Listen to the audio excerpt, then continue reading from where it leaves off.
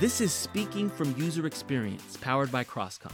In this series, we explore how empathetic research, design, and development lead to better digital products that delight and empower users. Here we go. Welcome to Speaking from User Experience. This is another episode. I am your host, Philippe Charles. I am here with Darren Staten. He's our lead UX UI designer. He's passionate about solving problems with clean, minimal design. And Steve Maxon, our senior UX UI designer. He believes that UX design has the power to influence lives and behaviors in significant ways. It's always a pleasure to talk with these two guys. And this one's going to be a really good talk because we're talking about emotional design. So let's just start right off the top. How are emotions and design related? A lot of people associate emotions with art, right? But people don't realize that design it evokes the same reactions and feelings. It's the reason you keep using products and the reason you keep going back. Simply put, it makes you feel good, right? I think TurboTax is a good example. For instance, like if you're someone who hates doing their taxes, and you also want to be someone who wants to take ownership of their taxes, you may employ the product TurboTax. And then after using the products, right, your stress levels are reduced and you have a feeling of pride because you did it yourself. But that's all design, right? It's part of the intuitive design user experience. So the feelings that you get while interacting, using a product, right, it's not just, it doesn't just happen, right? Products have to be good. That's part of creating a good user experience. It's all about giving positive feedback or positive reaction and positive emotions. So same way you use products that you hate, right? They give you bad emotions and stuff like that. So emotions is part of design. And that's I would say it's there. It's in everything. But as far as design is related, you can design in a way to evoke those emotions. I cannot wait to talk more about TurboTax and its effects using emotional design, because that just my mind went so many different places when you said that, and now I really want to design some tax software and really play on emotional design, especially when you find out that you owe the government money. It's just like, oh no, like you got to have some great voiceover work for that. Like, oh, I'm so sorry, but it looks like you're gonna owe the IRS a significant chunk of change. This question is interesting. It's like I don't know that I wouldn't say that I'm going to get picky on the wording of this question because I don't necessarily think that they're related. I wouldn't expect anything less from you, Steve, to pick apart my question.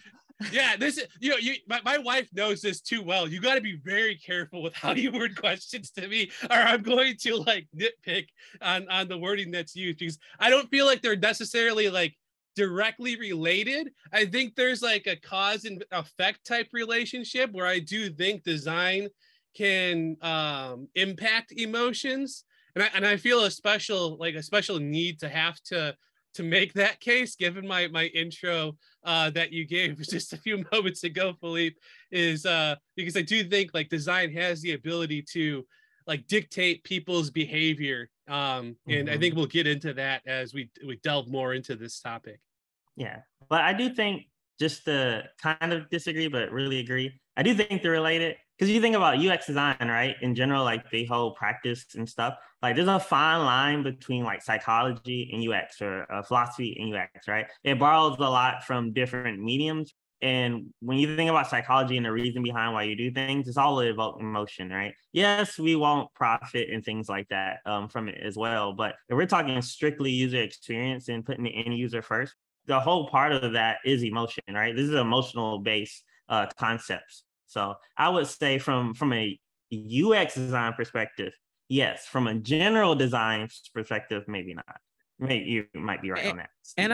And I'll add that Steve first said he's going to pick apart my questioning about how emotions and design are related. And the next thing that came out of his mouth was there might be a cause and effect relationship. A cause and effect relationship is a relationship. I guess it depends on now you're nitpicking my answers. Yeah, I think we need a more neutral Steve? Moderator for this conversation. I feel like I don't like how this is going. Okay, so based on y'all's sort of answer to that question. So what are we talking about then when we say emotional design? I don't want to do any fact checking because I can't remember who started, but I know Don Norman's done a lot of research on that. And so has a lot of other people within UX. But the idea of emotion design, I think he wrote a book on it as well.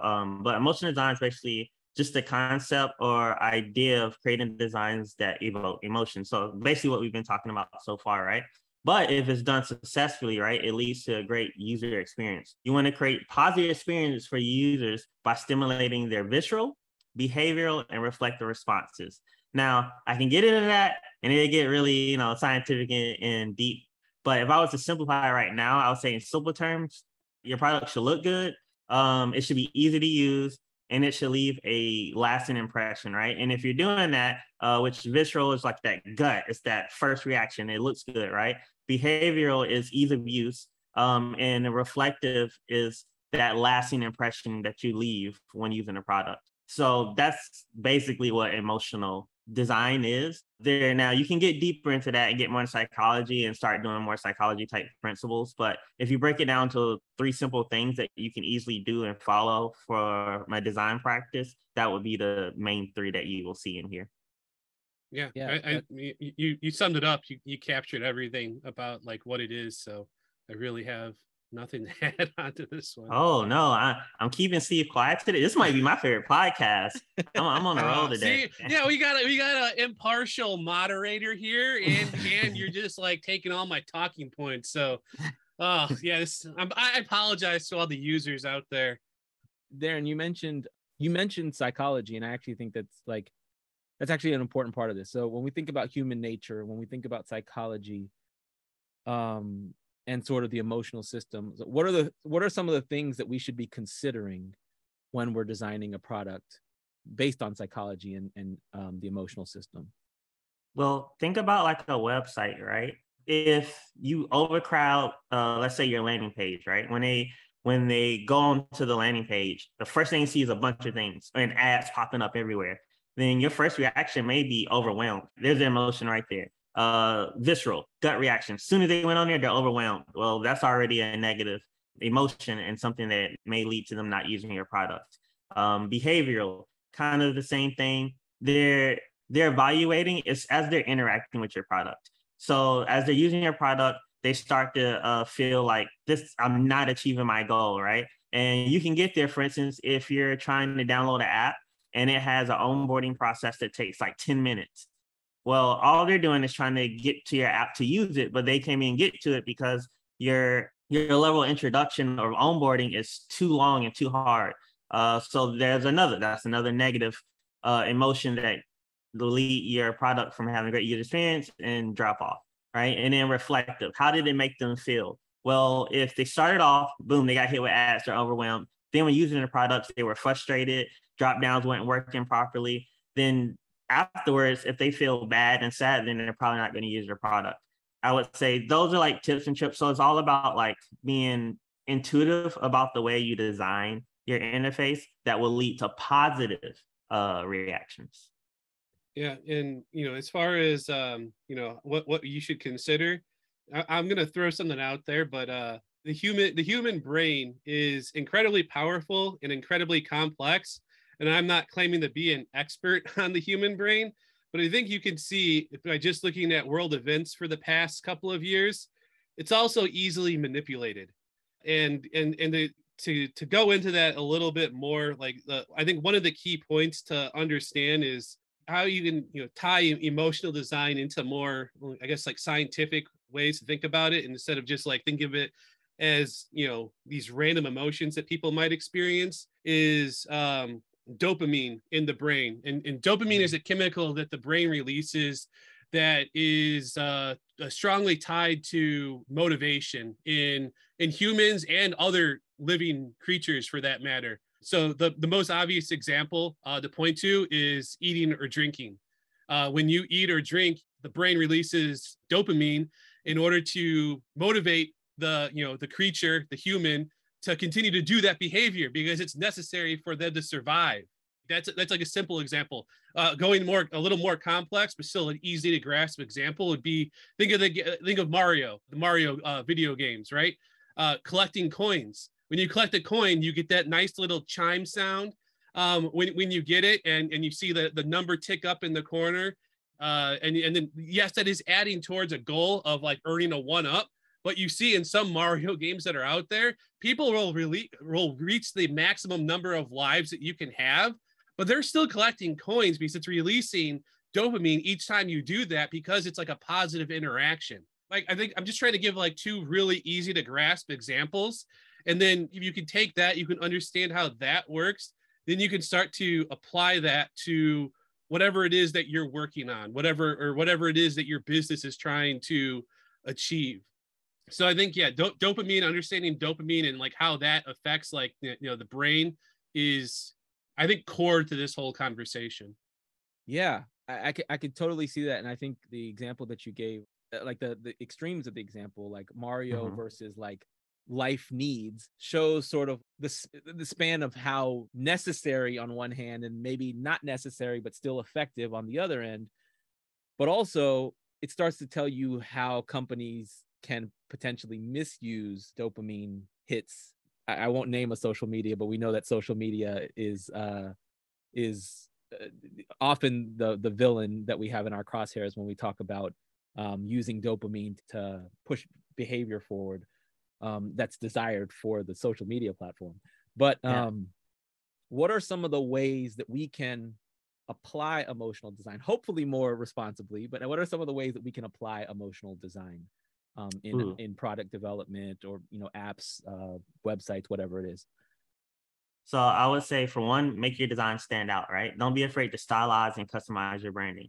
People forget, like, color from a basic perspective, right, is emotional.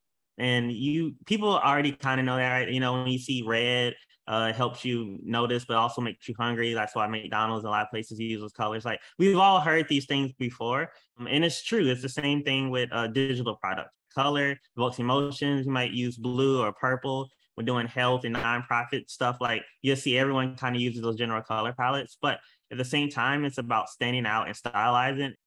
People love to be a part of products, right? Same with Apple, right? Apple really digs down and ties into that philosophy.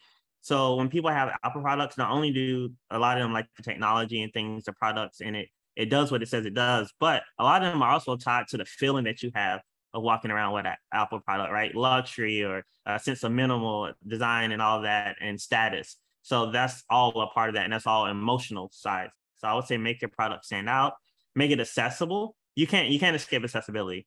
If it's not accessible, it's going to lead to frustration. You want it to be readable, reliable, and have great color and contrast. Make your product personable. Like I said, personality. Think about it too, as in like your copy. It goes all the way down to your content you're writing. Don't just use generic terms like learn more. Use some of those fun terms like get to know us or check out our awesome product. Add some personality to your writing. It shouldn't feel robotic or cold. I think that's a big thing. And one thing that me and Steve may or may not disagree is storytelling. I knew you were going to go there. You must evoke storytelling. Everyone likes a good story, and I think using imagery and media to paint a brighter picture, your product should take someone on a ride. And if you think about like Starbucks or Airbnb and those companies, right, their products tell a story. When people use their products, they're evoking people to blend or fill into a certain type of imagery, right? And those are some of the best products. It's because we believe in their story and we can see ourselves in their products. So therefore, you buy into it. And I would say focus on the little details, like warnings, error messages, pop-ups. People forget about those. But when you see those, like everyone sees that 404 error page, it just brings fear or doubt. And you're like, oh, this sucks, right? But when you can do stuff, like MailChimp and all those have like these funny 404 pages that kind of reduces the stress and anger and anxiety that those pages bring. Like, you got to remember to put those little touches in there because people notice that and they're going to want to use and keep your product. I would just like to say, if you're at the point where you're really putting a lot of effort into making these clever or funny 404 pages, you're really scraping the bottom of the barrel there, and your time is probably better spent. You could probably improve the user experience in far more meaningful ways by focusing your time and resources elsewhere. Yeah. Well, now we're assuming that you're putting all the time and place into your whole product, but I still believe those little details matter, right? You've seen certain things on certain pages, you're like, huh, I like that they use this little pop of color on each page, like that. It kind of makes you feel good. Or that like they send out like a little, I don't know, automated message, right? But it uses your name instead of just saying, "Hey, you," or some generic thing. Like they took the time to you actually use your information correctly, and this is like, "Hey, Darren, thanks for being one of our valued customers. Would you like this?" You know, it adds personality, adds those little small touches. And I think if we're talking about emotional design, right, these are ways or little tips that you can invoke emotion. Or even like I really want to get an email blast that says, "Hey, you." I'd be like all into that. I'd be like, where's this going? That's right up Steve's alley. But even like the like when a page is loading, and what companies, like the clever things that companies have done when a page is loading, which is normally like we're all impatient, so it's a little annoying moment usually to wait for a page to load. But when companies find a sort of clever way to show the loading page, it takes a little bit of that impatience away, right? It's those little things. Like people don't forget. Think about Facebook. I think is a great example. When your page is not loading, right? When you're offline or like it's just picking up a little slower, there are a lot of what places do. I think Slack does it too. It does that skeleton type of layout, so it still shows something there, and it makes you feel like, all right, it's going to come eventually, right? Yeah. But you have sites where if the things offline or slow to load, there's just nothing. There's an empty screen. So then you start freaking out and pressing different pages, and you're just going to quit and leave the app. But that little thing is a big difference between someone continuing to use your app and not feeling frustrated, or just rage quitting and like, I'm done with this. So that's just my opinion. Yeah, Darren, you want to go more into the storytelling? Like, what story is TurboTax here telling on when you're doing your taxes? Well, it's funny. If you actually go on TurboTax, which I use TurboTax, so I only talk about things I use. But if you were to go on TurboTax, right, as a first-time user, they're like, "Hey, is this your first time?" Right? And they pull you down. It's like, "We're going to do this together, and I'm going to help you." Like, but it gives you the idea of like you're not alone, but you're someone who wants to do this on their own. That's who TurboTax is for, and they paint that picture very clearly, and they tell that story. So I'm saying it's not literally like cinema, right?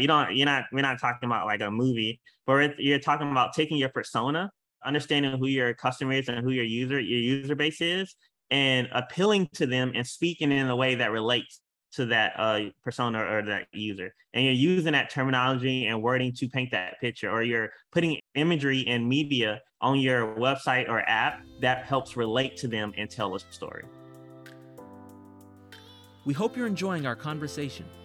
We'll be back after this brief word from the Crosscom CEO, Don Shin. The mission of Crosscom is to leverage technology and innovation to solve and respond to some of the world's toughest challenges and to make a meaningful impact. Crosscom has been able to, for the most part, get every major trend right and stay on the cutting edge, stay on the forefront of where interactive technology and human-computer interactions have been going. We're always looking towards how technology is going to profoundly shape the human experience. And I think that kind of commitment to foresight and to what the future holds is not just fortune-telling, it really is staying one step ahead for ourselves and for the clients that trust us. I kind of like the format of Steve trying to stump Darren, because Darren comes back. Those are some of your best lines right there. That was good. I think where I get difference, or where I think Darren and I had a difference of opinion, I think it's just how we were interpreting storytelling, because we've both taken training. I won't name the where we've gotten it from, but they really, really like to pound home how important storytelling is in UX. But my issue with it is that, like, when they say storytelling, they're actually trying to say, like, we want you to tell a narrative, make it so that the user is a character in a story, and like they're going that far. And I always get turned off when any sort of like training that goes through that, because in UX, they're like how you need to apply the discipline varies so differently from what the product it is that you're working on or trying to sell or trying to get people to use. And so like that, I don't believe in like that storytelling, I think can work in some circumstances. I used to work on video games. It's pretty important there, but like it not necessarily, you know, if you're doing like Wikipedia or something like that, you don't need to tell a story in that way. But the way that Darren described it, that is something I agree on. And then when it comes to that, I think of it more of in terms of empathy, developing empathy in users. So examples of that, and again, this is another thing too, where this isn't one that is always necessarily going to be on the table for every company out there. But you know, if you have strong company values that you want to get across. Maybe your company like donates to charity. It's big in the community. You have like women-owned businesses, minority-owned businesses, things like that. That is a way to get people emotionally invested into the product. You also see a lot right now in like zero carbon or recycling, people moving away from single-use plastics and things like that too. That's another way to generate empathy and get people invested in your product emotionally, get invested into the story of the company. That is getting to be far more important, especially with like the younger generations. I feel that's been far more important to them as we move forward here. So I think that's something else to consider. No, I definitely agree with everything Steve said, and actually made me ponder a point and think about something too. Like a lot of products we named or examples we named are client-facing products or outward-facing products, right? When you think internal, emotional design is basically, at its simplest terms, is just understanding the user. You just need to understand the user and how you want them to react to your product. So same thing for internal products. They don't need a giant story like a dashboard, right? Internal dashboard system. You're not gonna do a whole storytelling thing. You don't need to do that. They're just simply trying to do a job. But the other things still apply, making it accessible, making certain things stand out and making it understandable and clean. You want that gut reaction, like, oh, this I can get my job done with this. This is simple. It's not too many things. It doesn't look complicated. So I think that is a way to look at it too. And there's apps that kind of try to bridge the gap. But the point is that I think you have to understand who you're talking to and know that some of these tips or things you don't need to apply to everything, right? You have to understand when to use and when not to use certain things. Yeah, and I think when I think of storytelling, and it's really interesting because, each episode that we've done of this podcast, we sort of gotten like to this idea that UX sits really close to branding and often overlaps branding, right?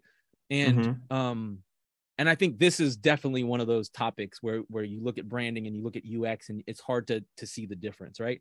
When you mention storytelling, I think of the literal telling of a story, which is possible in some cases. It's not necessary in every case. I look at it could be the story of a potential customer trying to do whatever task, right? You see those all the time where the infomercial style where like, oh, they're trying to do something, they fail, and then they do it with your product and they succeed, right? That's a story that you've created. You can also think of what Steve said about storytelling, like what is the company story? What sort of parts of our mission and parts of like what drives us do we tell and show and give to the user to help them potentially choose to work with us? But then there's also storytelling that is the story that is currently going on with the customer. What is that customer trying to do in that moment? And who are you? What is your role in that story, right? You're not the hero. You're some sort of guide or supporter to that customer story. And so you may not tell the whole story, but you're designing sometimes in place to think about how do I put the interactivity or the features in place to help them complete their story better. So I see storytelling in a lot of different ways. Yeah, I think the way you communicated that last point is exactly it. And I think like Slack tells a story. Like we obviously see that it speaks to designers and developers, and that's who it was made for. But they do that by incorporating certain points using hashtags or DM, like having that kind of funny nature instead of that more conservative, rigid So it's speaking to those people who, you know, maybe sitting at home, sitting in the dark behind a desk and things like that, or want something a little bit more light and vibrant and easy to chat. It's not, they're not literally telling a story, but they're doing it through their use of components, language, and symbols and icons. Yeah, Steve, you had mentioned dopamine earlier. Like, what are some of the ways that we can think of dopamine in a way that's positive, that obviously it's a good feeling, right? So it's tied to this idea of emotional design. How can we design with thinking about, you know, dopamine responses? Yeah. So one thing that I was thinking about too, and it ties into what you were talking about, you know, one of the negative things that you were talking about earlier with like social media and things like that. But with emotional design, I think a lot of like e-commerce or any business that where you're trying to sell something as opposed to being like a resource or something educational that's open. But you know, I think of like how to use animation to trigger dopamine, and you can do that in a lot of different ways.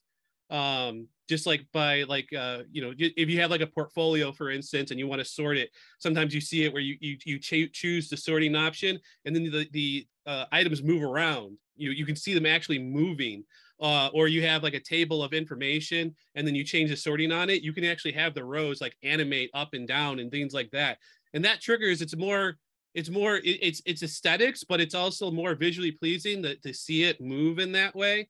And then so that triggers like a dopamine release. And another example that actually, you know, we've done in the past, but then like it came up too recently on a project that we were working on the Crosscom site. But the developer here, Zach, he did it where when you completed, I think you filled out a form or something like that, and then we had like a confetti explosion go on in the background behind a modal. It was a very subtle thing, but that is going to cause a dopamine release because it's like you're rewarding the user in a way.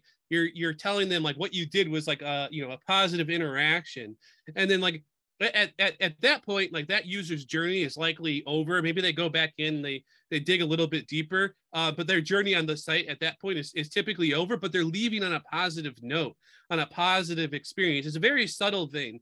And I think it becomes more, you know, things like that become more important.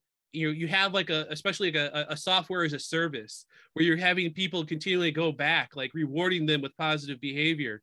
We're working right now on a health platform for people to track working out, eating healthy, and things like that. And we've taken a lot of that, like that emotional design, using these animations, and what Darren talked on earlier too, the wording. Wording is something that is very important and is often mislooked or overlooked by, especially by younger designers. But wording on buttons, wording on, you know, the positive reinforcement when they've completed an action, to encourage them to continue to go through that behavior. It all ties together in getting people to become repeat users or to be able to perform that behavior over and over again. Yeah, I like the way you put that, and a lot of like what you were talking about, sort of like the impression that somebody has after. It ties in with what Darren was saying about like the reflective part. Like we talked about visceral, behavioral, reflective, and that's sort of like, what do they think of after they leave? What do they remember? And even if they don't remember that confetti explosion that we have on our site, hopefully it is a memorable thing that sticks with them and ties to the brand. Like, I kid you not, when Darren said McDonald's and its colors, I instantly got hungry, right? So there is a response that we have but then like I want to touch on of things. I want to touch on too, like that, because I realized I talked into it in a circle, but I touched on like a negative topic, which was, you know, I said earlier, I worked in the video game space. One of the things that's like kind of like a hot topic is loot boxes, or, you know, you see like packs in Madden and FIFA and big games like that. But the idea of all of these things is and then it goes outside of video games too. You have like blind purchases where you buy something, you don't know what is inside there, but hopefully it's something good. And there might be different rarities of it and things like that, and it escalates in price. But then when you buy one of these things, like you'll notice, like in the UI, especially when we're looking at video games in particular, the UI for these like pack openings is usually the most polished UI you're gonna find in the entire game, because that shows you like these companies that are making millions of dollars, billions of dollars in some cases on these systems, like in FIFA and Madden. that there's a lot of importance in making sure that that experience is very positive.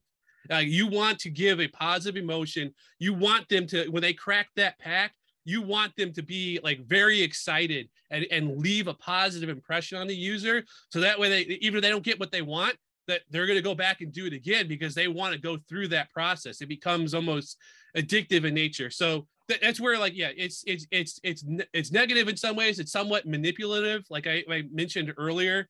But at the same time, I've said it before on this podcast, like, these are businesses that we're talking about, and like businesses' goal is to make money. And these practices, while they are, I agree completely, they are manipulative.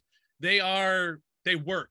They work a lot more than just selling the user, than what they want. And we're starting to see like the consumers start to demand, and governments too, in Europe especially, start to demand that these companies move away from these systems because of that. But until governments intervene, you're going to continue to see this be a thing, because it makes significantly more money than just letting the user buy what they want.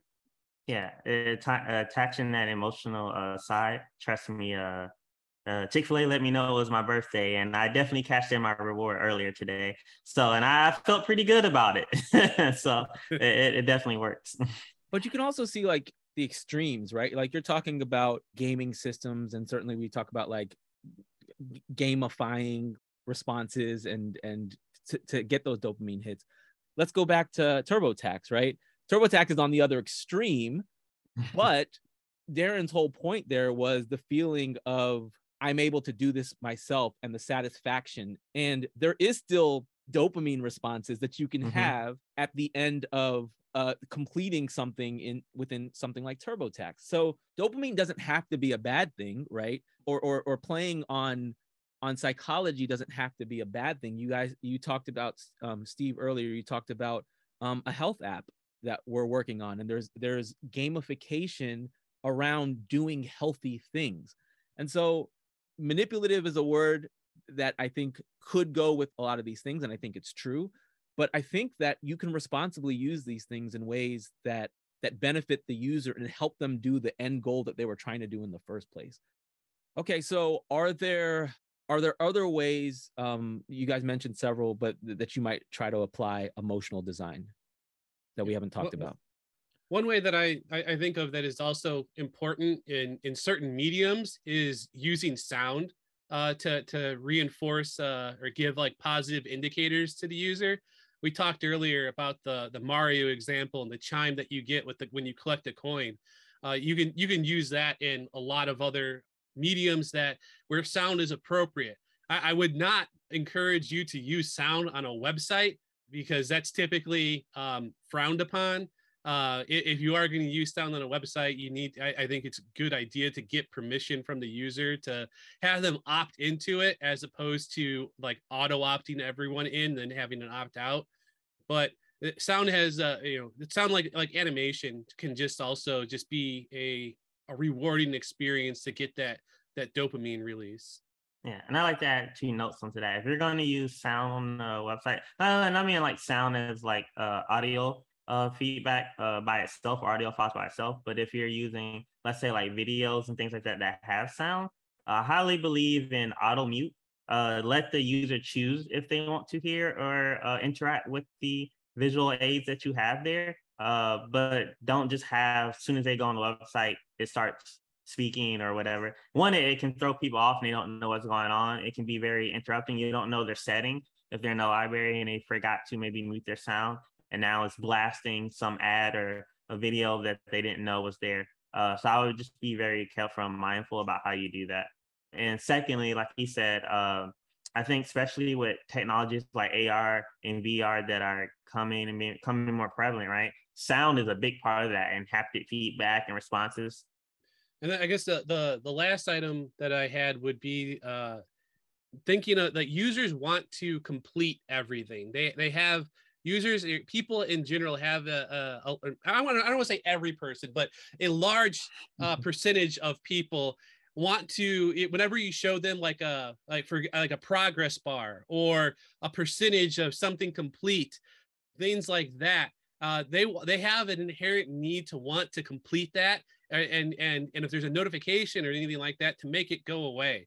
And an example of this that it sort of ties into emotional design, but also it gives a good idea of like good user experience is I was working in the video game industry, and there was a competing game coming out that was they did an early release only in Japan, and that app was only viewable in the Japanese language, which I can't read.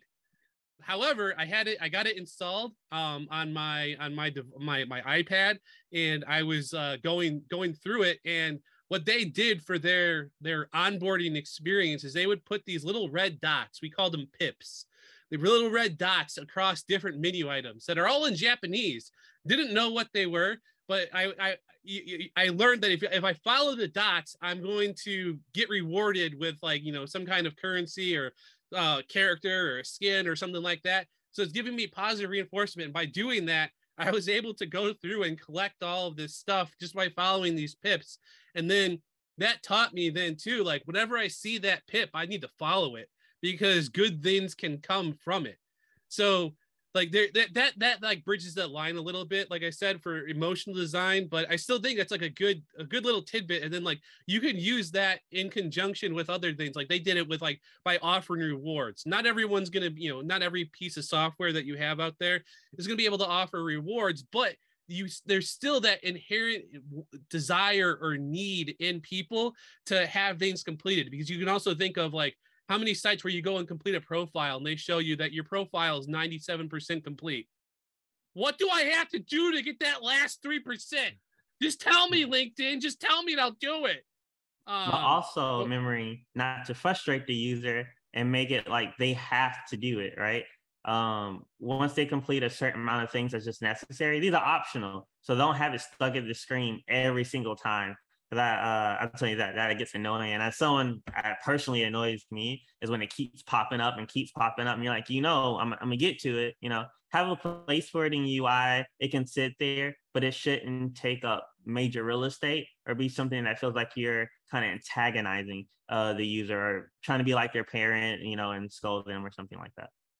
I was gonna say like all these things like just all about all of these things, they can be used or they can be misused, and then you could hurt the user experience. But I just think that there are there's certain things with how people operate that you can play on and take advantage of, or I'm using all these negative terms, but it's a matter of just like getting the user to perform the desired actions that you want them to do, because sometimes that what a user wants to do and what the business wants them to do, those don't always align 100%. Sometimes a user wants to come somewhere and get something completely free. And, you know, depending upon what your product or service is, like you're probably going to want that, you know, unless you're on an ad revenue type model, you probably want them to buy something. So how do you get them to that point? How do you get them to cross that bridge and make them more willing to give money for your product or service because of your business model? Well said, both of you. And I think what I'm hearing here is what is the theme that we've talked about, you know, in each episode is negotiation, right? You have to negotiate for trying to do this versus trying to do that. Trying to do too much, as Darren said, could become annoying. Too many like interruptions in their experience by trying to tell them something else. But at the same time, just enough can help a person with what they're uncertain about and help them get from, you know, point A to point Z.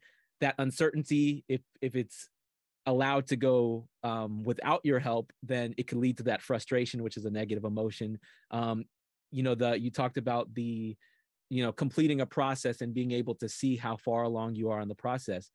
You know, without that, it's possible that people are impatient. So it's possible that people can get angry or frustrated or abandon the process altogether. So as always, it's always about negotiation. I think I also heard something that made me think about our conversation about innovation versus established design, which is like when we talked about that conversation, Darren was talking about how innovation can help invoke emotions, but we also talked about color theory.